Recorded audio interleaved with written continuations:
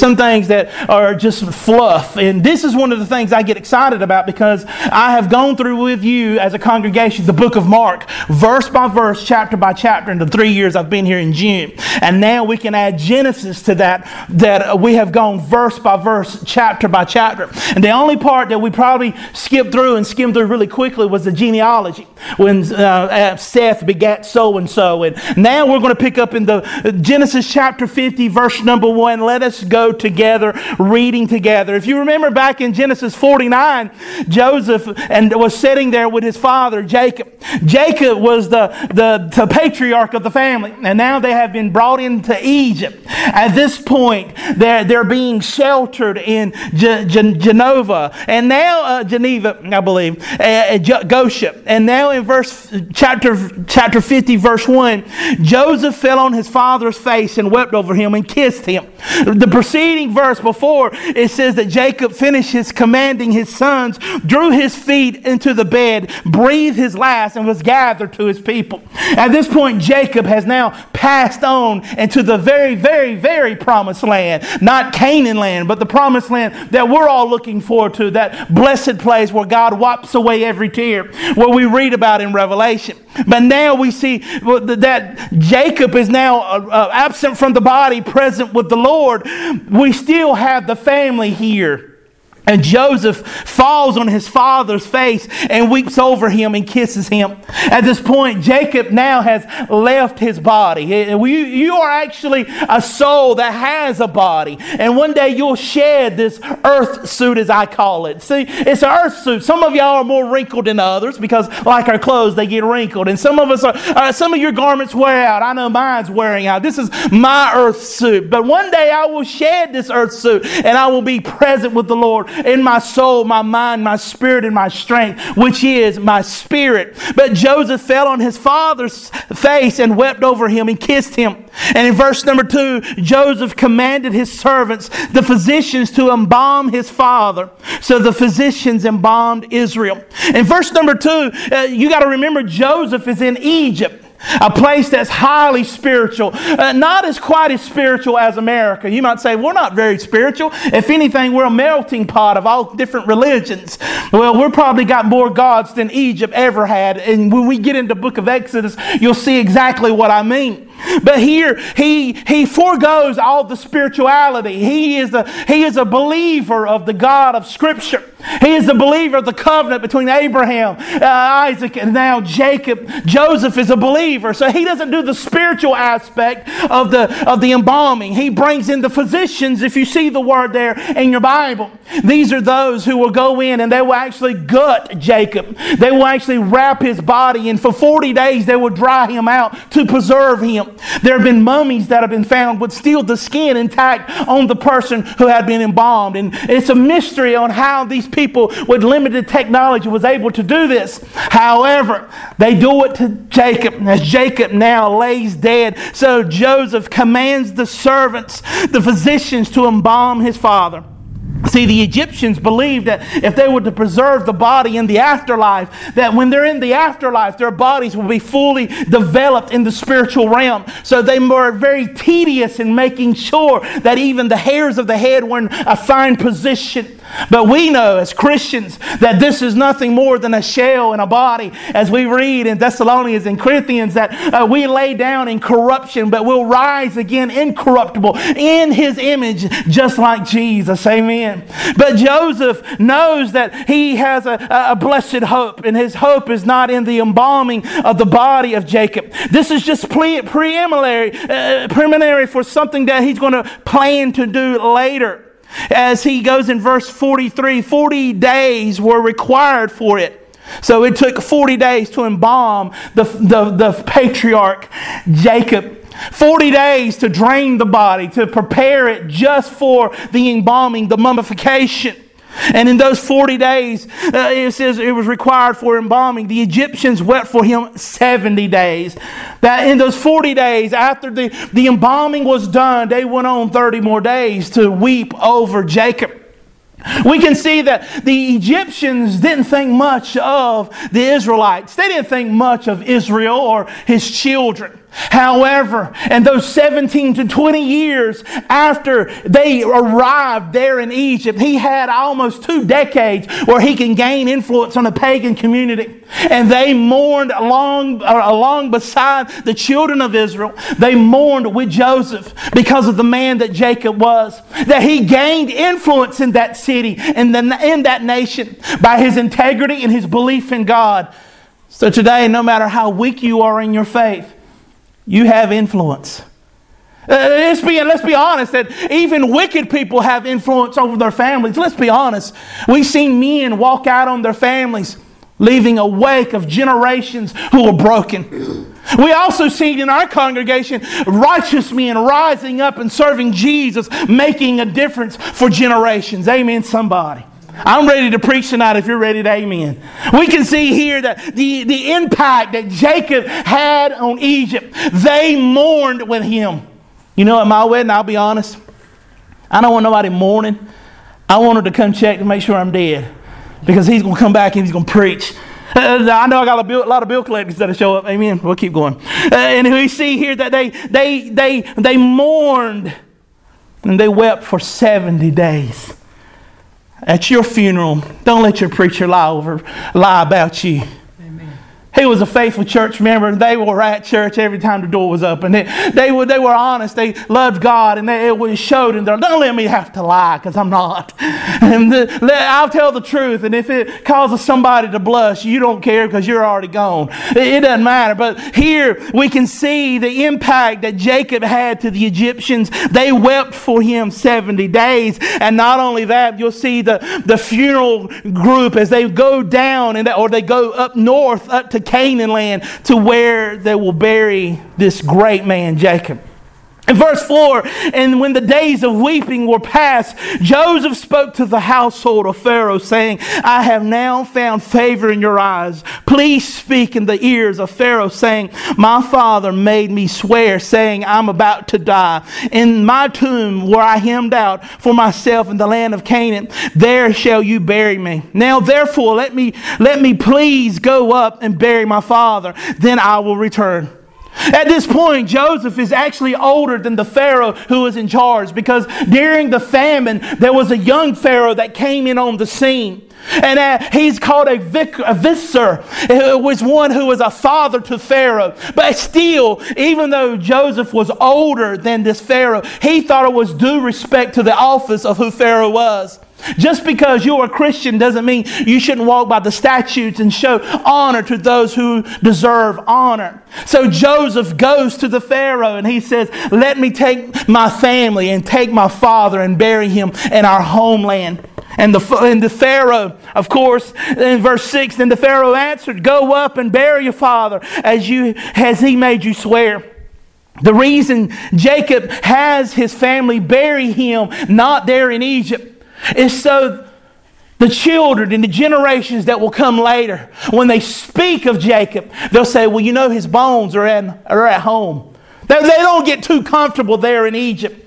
Yes, for about 400 years from this point, they will walk out of Egypt, but we'll get there. Until then, that they're not to get so comfortable in Egypt. Maybe you have friends and loved ones here on this earth, and this community, maybe in this continent, maybe on this earth, but this ain't home. Amen. Our blessed hope is on the other side of eternity. His name is Jesus, and we have loved ones over there. And it's heaven. And it's not heaven because our loved ones are there. It's heaven because Jesus is there. Amen. So don't mourn too much here. Yes, pain will come, and you will get thorns and stuff will entangle you and cause you to slip and fall. You will face obstacles that you cannot get through without help. But there's a blessed hope. This is what Jacob is doing. Don't bury me here.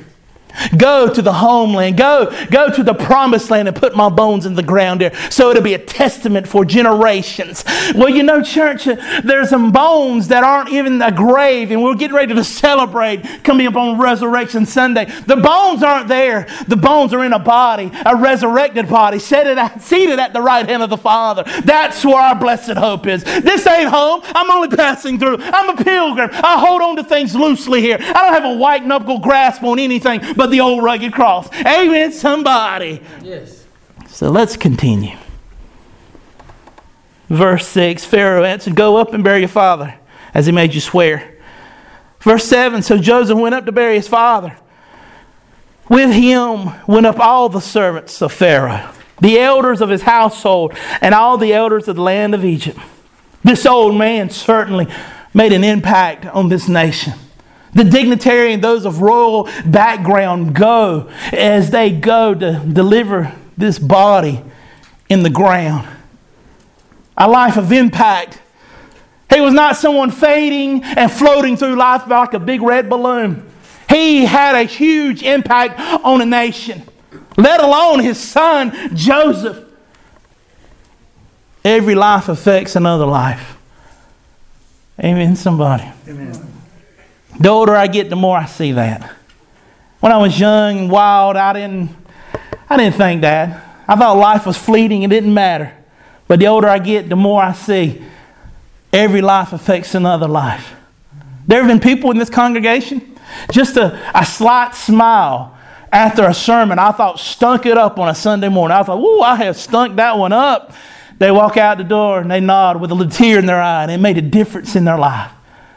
Just a nod or even a text thinking about you, praying for you. Every life matters, and it affects someone. Amen. Here, the elders of the land go up in verse number 7. In verse 8, as well as all the household of Joseph, his brothers and his father's household. Only their children and their flocks and their herds were left in the land of Goshen. And there they went up with him, both chariots and horsemen. It was a very great company. Verse 10, when they came to the threshing floor of Atad, which is beyond the Jordan, they laminated there with a great and grievous lamentation. And they made a mourning for his father 7 days. At this point, Joseph realizes his father has gone. He lived to be 137 years old, and they stop here and they lamentate. There is even a Bible verse called lamentation. It's called deep wailing or weeping. That's what the Bible verse means. That's what the chapters of lamentation are about, is about weeping. And they lamentate here, and they mourn over Jacob. Truly, this man affected this nation. This man, who was a patriarch, led his children to the altar of El Shaddai. He led his children. No, let's be honest. His children didn't act all right, and they didn't have it all together. Simeon sinned against God. Levi, Reuben certainly sinned. But it won't because Jacob helped them. He led them to God. He prayed over them and sacrificed. He played the part of a man. Men. If you go look at the Muslim community, it's full of men. Because men like to be beaten in submission. That's what Islam means. But if you look at the Church of Christ, it's almost like men are absent. Because men are in deer stands. They got rods and reels in their hands, chasing little white balls across green acres, believing that their downtime is more important than sitting under the gospel preaching of a godly, holy preaching man to lead them to Christ.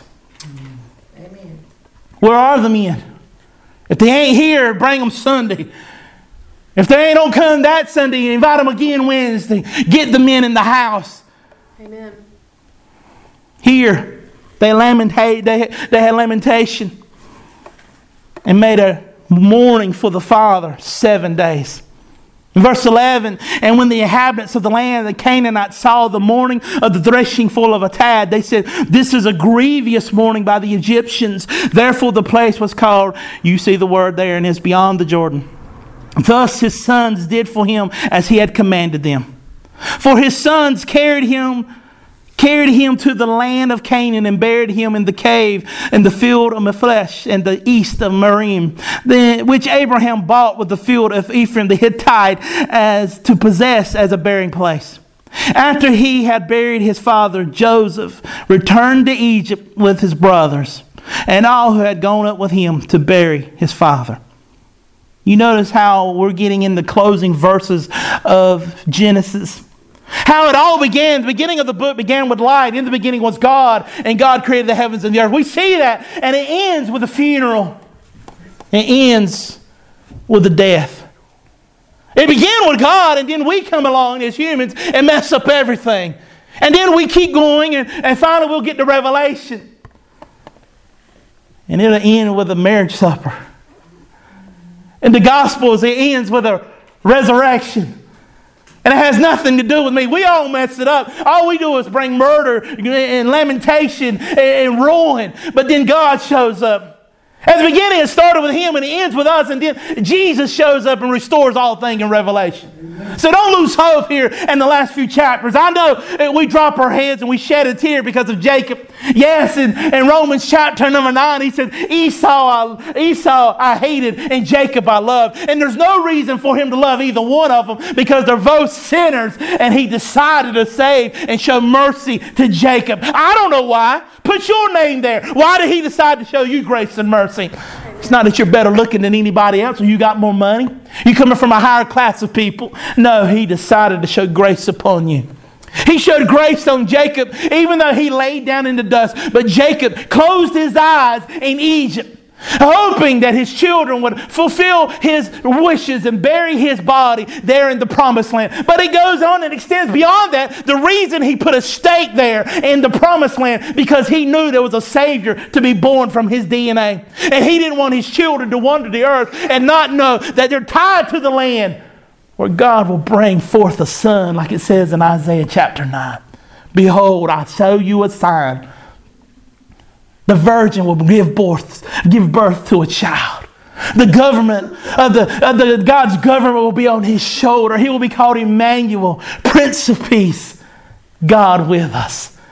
Jacob, as he lays down in the dust, he lays down with a promise, knowing there'll be one who will reconcile all things, and his name is Jesus.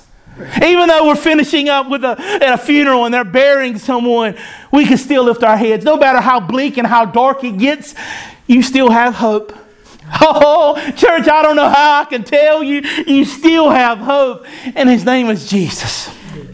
Let us work together and look at these final few verses.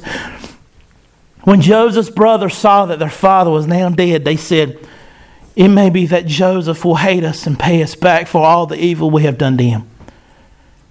Church, don't you think by now if he wanted to, he would have got him? Regardless of what his daddy thought. Be honest, let's think about that. When he rose to power, it was 2 years before his brothers even showed up in Egypt. He could have sent an army there and wiped them off the map like they did Shechem. But he didn't. Joseph forgave them long before they showed up. Whoever you are, go ahead and forgive them before they even show up in your life again. Before they knock on the door, hit that doorbell, ding dong, go ahead and have decided I have forgiven them, even if they don't ask for it, and certainly if they don't deserve it. No, his brothers didn't deserve forgiveness. They did not deserve grace. But Joseph gave it. Because Joseph is just like our Master, Jesus Christ. Think about Joseph for a minute. He was accused falsely. Joseph was accused falsely. He was put between two prisoners. Joseph was put between two prisoners, a butler and a cupbearer. He was put between a baker and a cupbearer. He ate with his brothers. He was betrayed by his brothers. He was sold for the price of a slave. He was plotted against by those that should have embraced him. He rose to power. He saves his people. We have a Savior greater than Joseph, and his name is Jesus. But what if you come to Jesus and say, what if he don't forgive me? What if Jesus hadn't really forgave me for the things I've done, and now he's going to stomp me out like a bug? That's what his brothers are doing now. Now that Jacob is out of the way, they're coming to Joseph and seeing if his forgiveness was legit. What about you when you fall? When you stumble, when you openly, blatantly sin against God, do you wonder, will he forgive? Will he show grace? Yes. Let us continue. So they sent a message to Joseph saying, your father gave his command before he died, saying to Joseph, please forgive the transgressions of your brothers and their sins, because they did evil to you. Now please forgive the transgressions of the servants of God of your father. Notice they say, we're believers just like you, Joseph. We have sinned against you. Please forgive us. Forgive us because the sake of Jacob, but not only Jacob, but we serve the same God as you. Forgive us of our transgressions against you. We are servants just like you. Joseph wept when they spoke to him. When the messengers came to Joseph, he was so moved, he wept. Church, somebody else wept. Jesus wept.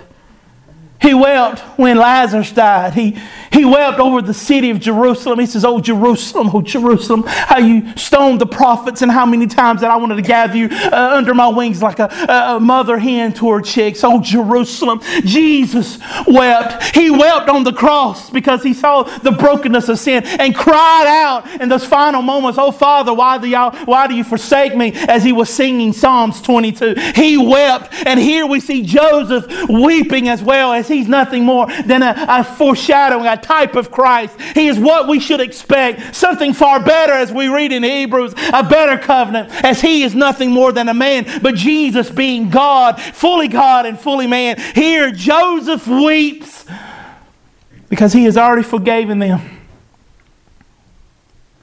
And now he sees that they're wondering, is the forgiveness genuine?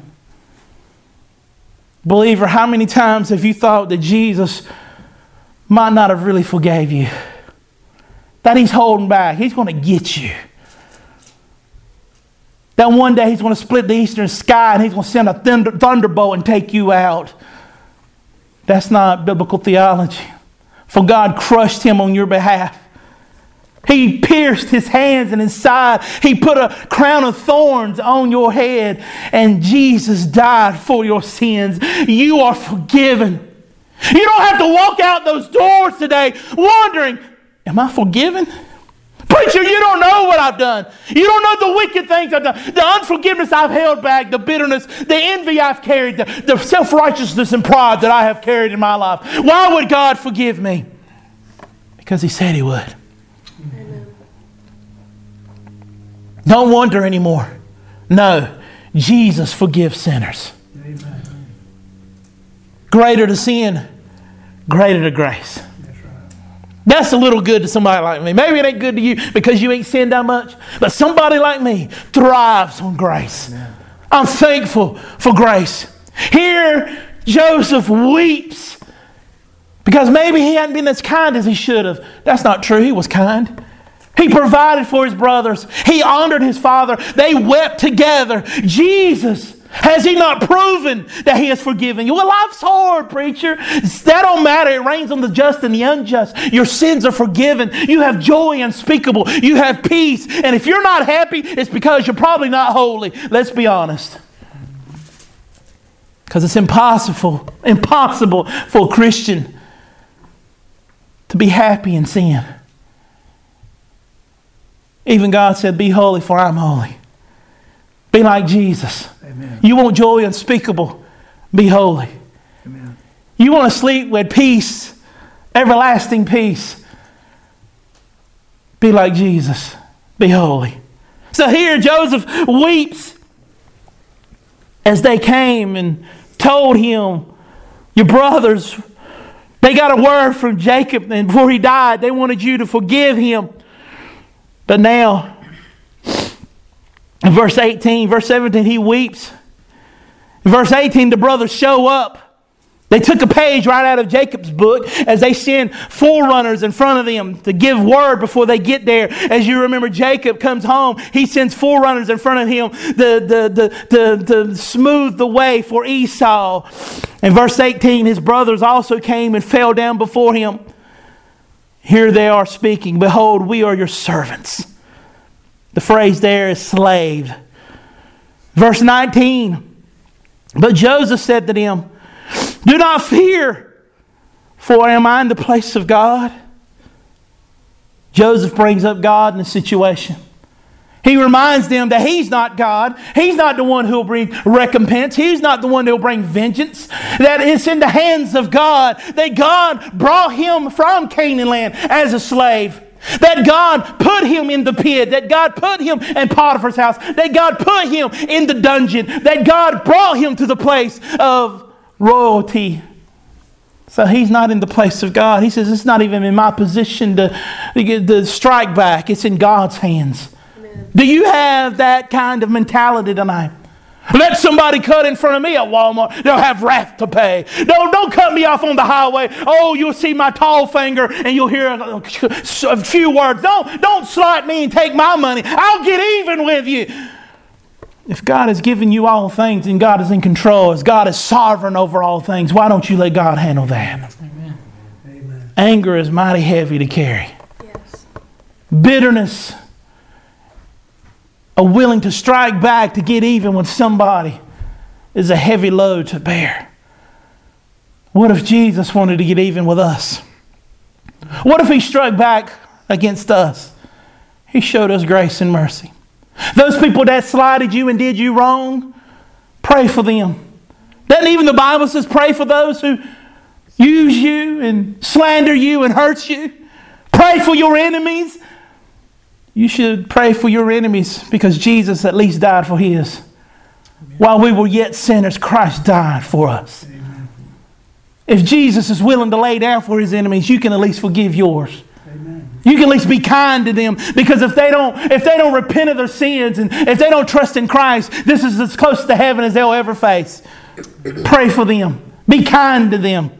Here Joseph said, fear not, for am I in the place of God? In verse 20, as for you meant evil against me, but God meant it for good. Amen. To bring about that many people should be kept alive as they are today. So do not fear, I will provide for you and your little ones. Thus he comforted them and spoke to them kindly. Boy, they did him dirty. Think about it. He's a brother. They sold him as a common slave. Sold him into slavery to one of the most pagan countries on the face of the planet. He goes and he starts out at the bottom at the Potiphar's house. He's a guard to Pharaoh.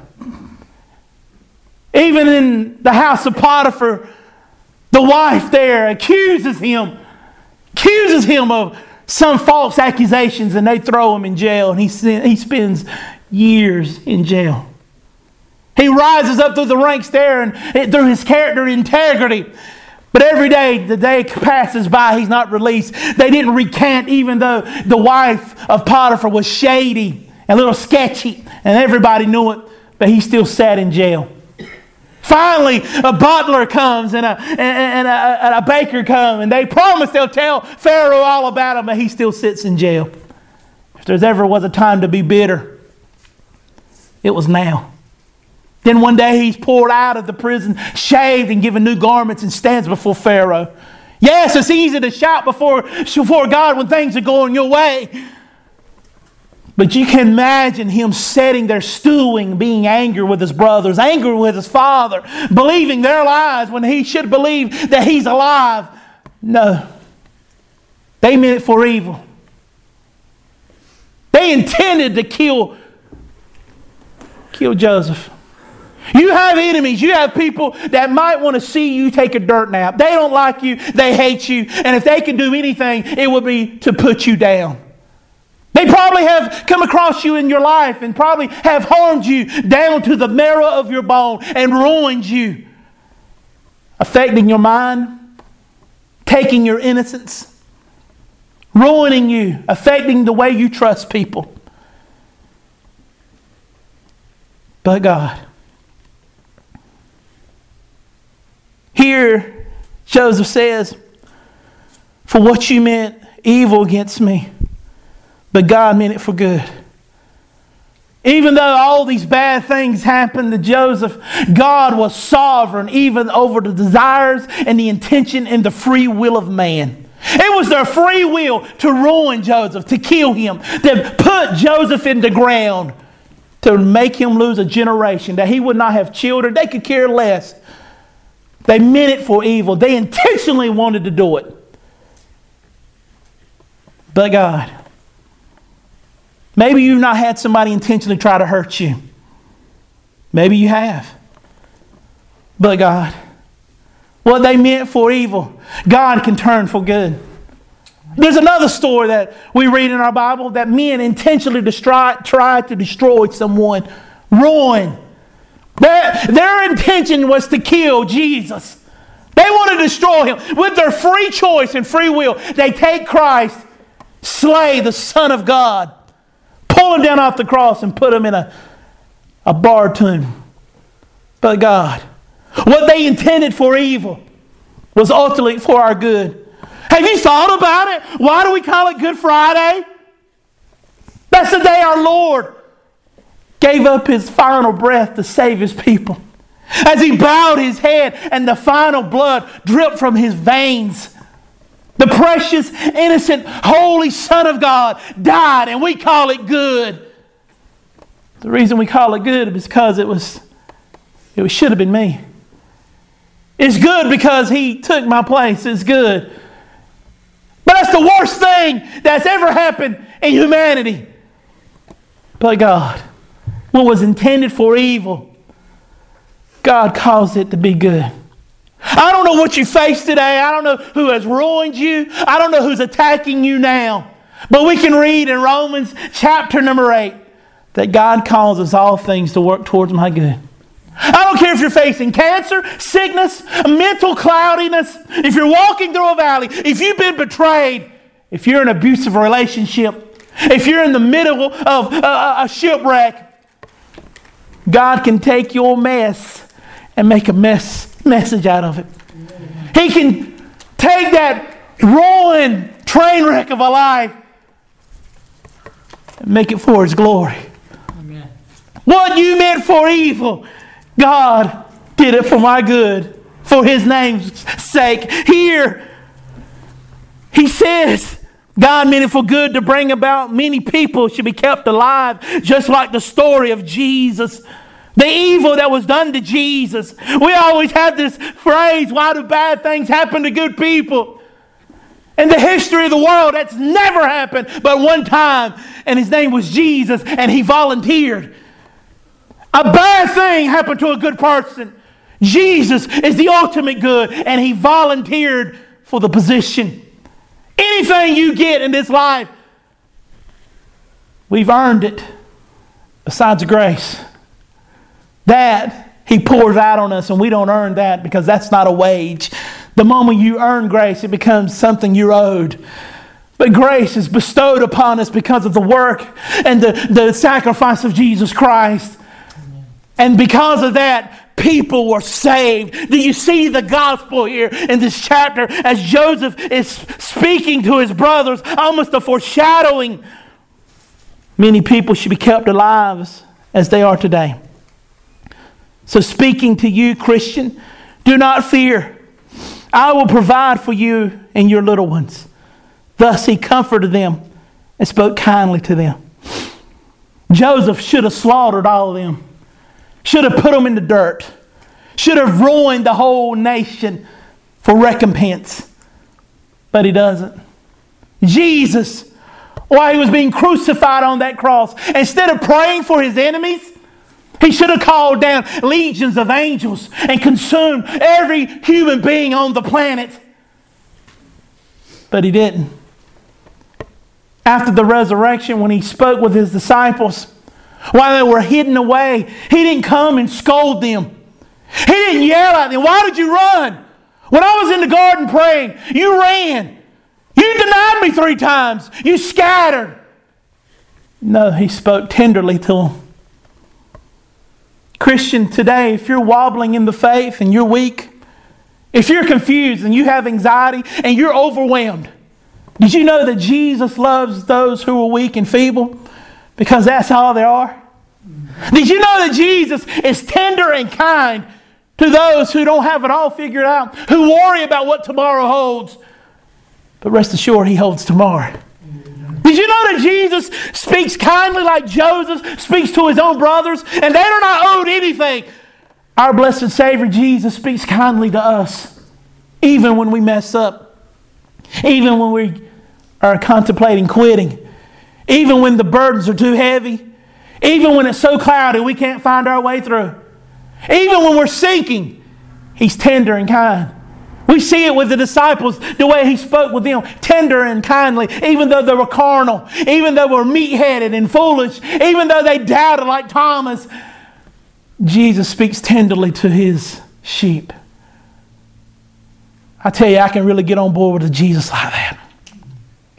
Not a Jesus who stands at the church door when you walk up and His arms are folded and said, about time you showed up. Yeah, you really blew it this time. You got to do a lot of Hail Marys. You got to tithe a lot. You got to do after church detention. You got to stay after church today and sweep the parking lot. That's how I'm going to forgive you. No, Jesus meets you before you even get to the door. He meets you in the parking lot. He meets you at home. He meets you right after you commit that wicked sin. He says, I forgive sinners. Thank you, Jesus, for being tender to those who are feeble in their faith. Thank you, Jesus, for being kind to those who are not trailblazers and those who are just trying to figure things out. Thank you, Jesus, for smothering my anxiety with faith and giving me grace and mercy new every morning. Thank you, Jesus, for being a lifter of my head, being the kind and faithful shepherd when I'm not kind and I'm not faithful. Thank you, Jesus, for speaking tender to me. Yeah, this is good, y'all, and y'all ain't agreeing, but it's good. It's resonating with the preacher. Thus He comforted them. Jesus comforts His people. Joseph comforts his people and speaks kindly to them. When you expect a scolding, say you ain't been to church in a while and you come, you say, well, I deserve all this. You can go ahead and just kick me in the shins and tell me how bad I am. I'd rather tell you how good Jesus is. Amen. That's a lot better. Can I get some amens? That Jesus is better. Instead of scolding you and tell you how horrible you are, let me tell you how gracious and how kind, how tender and how merciful He is. How faithful He is even though you're faithless, and how gracious He is when you show no grace. How He forgives when you don't. We serve a great and mighty God. Amen. He speaks kindly to them. And now here at the dawning of the end of Genesis, as we start to change gears here in verse 22. So Joseph remained in Egypt, he and his father's house. Joseph lived 110 years. And Joseph saw Ephraim's children of the third generation. The children also of Amikar, the son of Manasseh, were counted as Joseph's own. And Joseph said to his brothers, I'm about to die, but God will visit you and bring you up out of this land, to the land that I swore to Abraham, to Isaac, and to Jacob. That's the first time you'll see those three patriarchs together. It's mentioned in Genesis, the final verses, as now Jacob is one of the patriarchs. The father of Abraham, Isaac, and Jacob are now put together in this verse as Joseph's final words are that God will visit you and bring you up out of this land. That Joseph knew this is not home, that Egypt is not home. Our blessed hope is Canaan land. Our heritage is Canaan land. My eyes may close here, but I will open them again in eternity. But until then, there will be one who will rise up and to lead us out of this land. In verse 25, and Joseph made the sons of Israel swear, saying, God will surely visit you. You shall carry up my bones from here. In verse 25, that's interesting because in Joshua chapter 25, I believe, that prophecy is fulfilled. As they'll take up his bones outside of Shechem to that little tomb there where his father was buried. When the children of Israel, in 400 years from now, they will fulfill that prophecy. In verse 26, so Joseph died, being 110 years old. They embalmed him, and he was put in a coffin in Egypt. Now, if you're looking at your Bible, the next page over is Exodus. Maybe you might have a little cover page and it tells you a little bit about Exodus. But between the book of Genesis, this much, and this page, this gap here is about 280 years.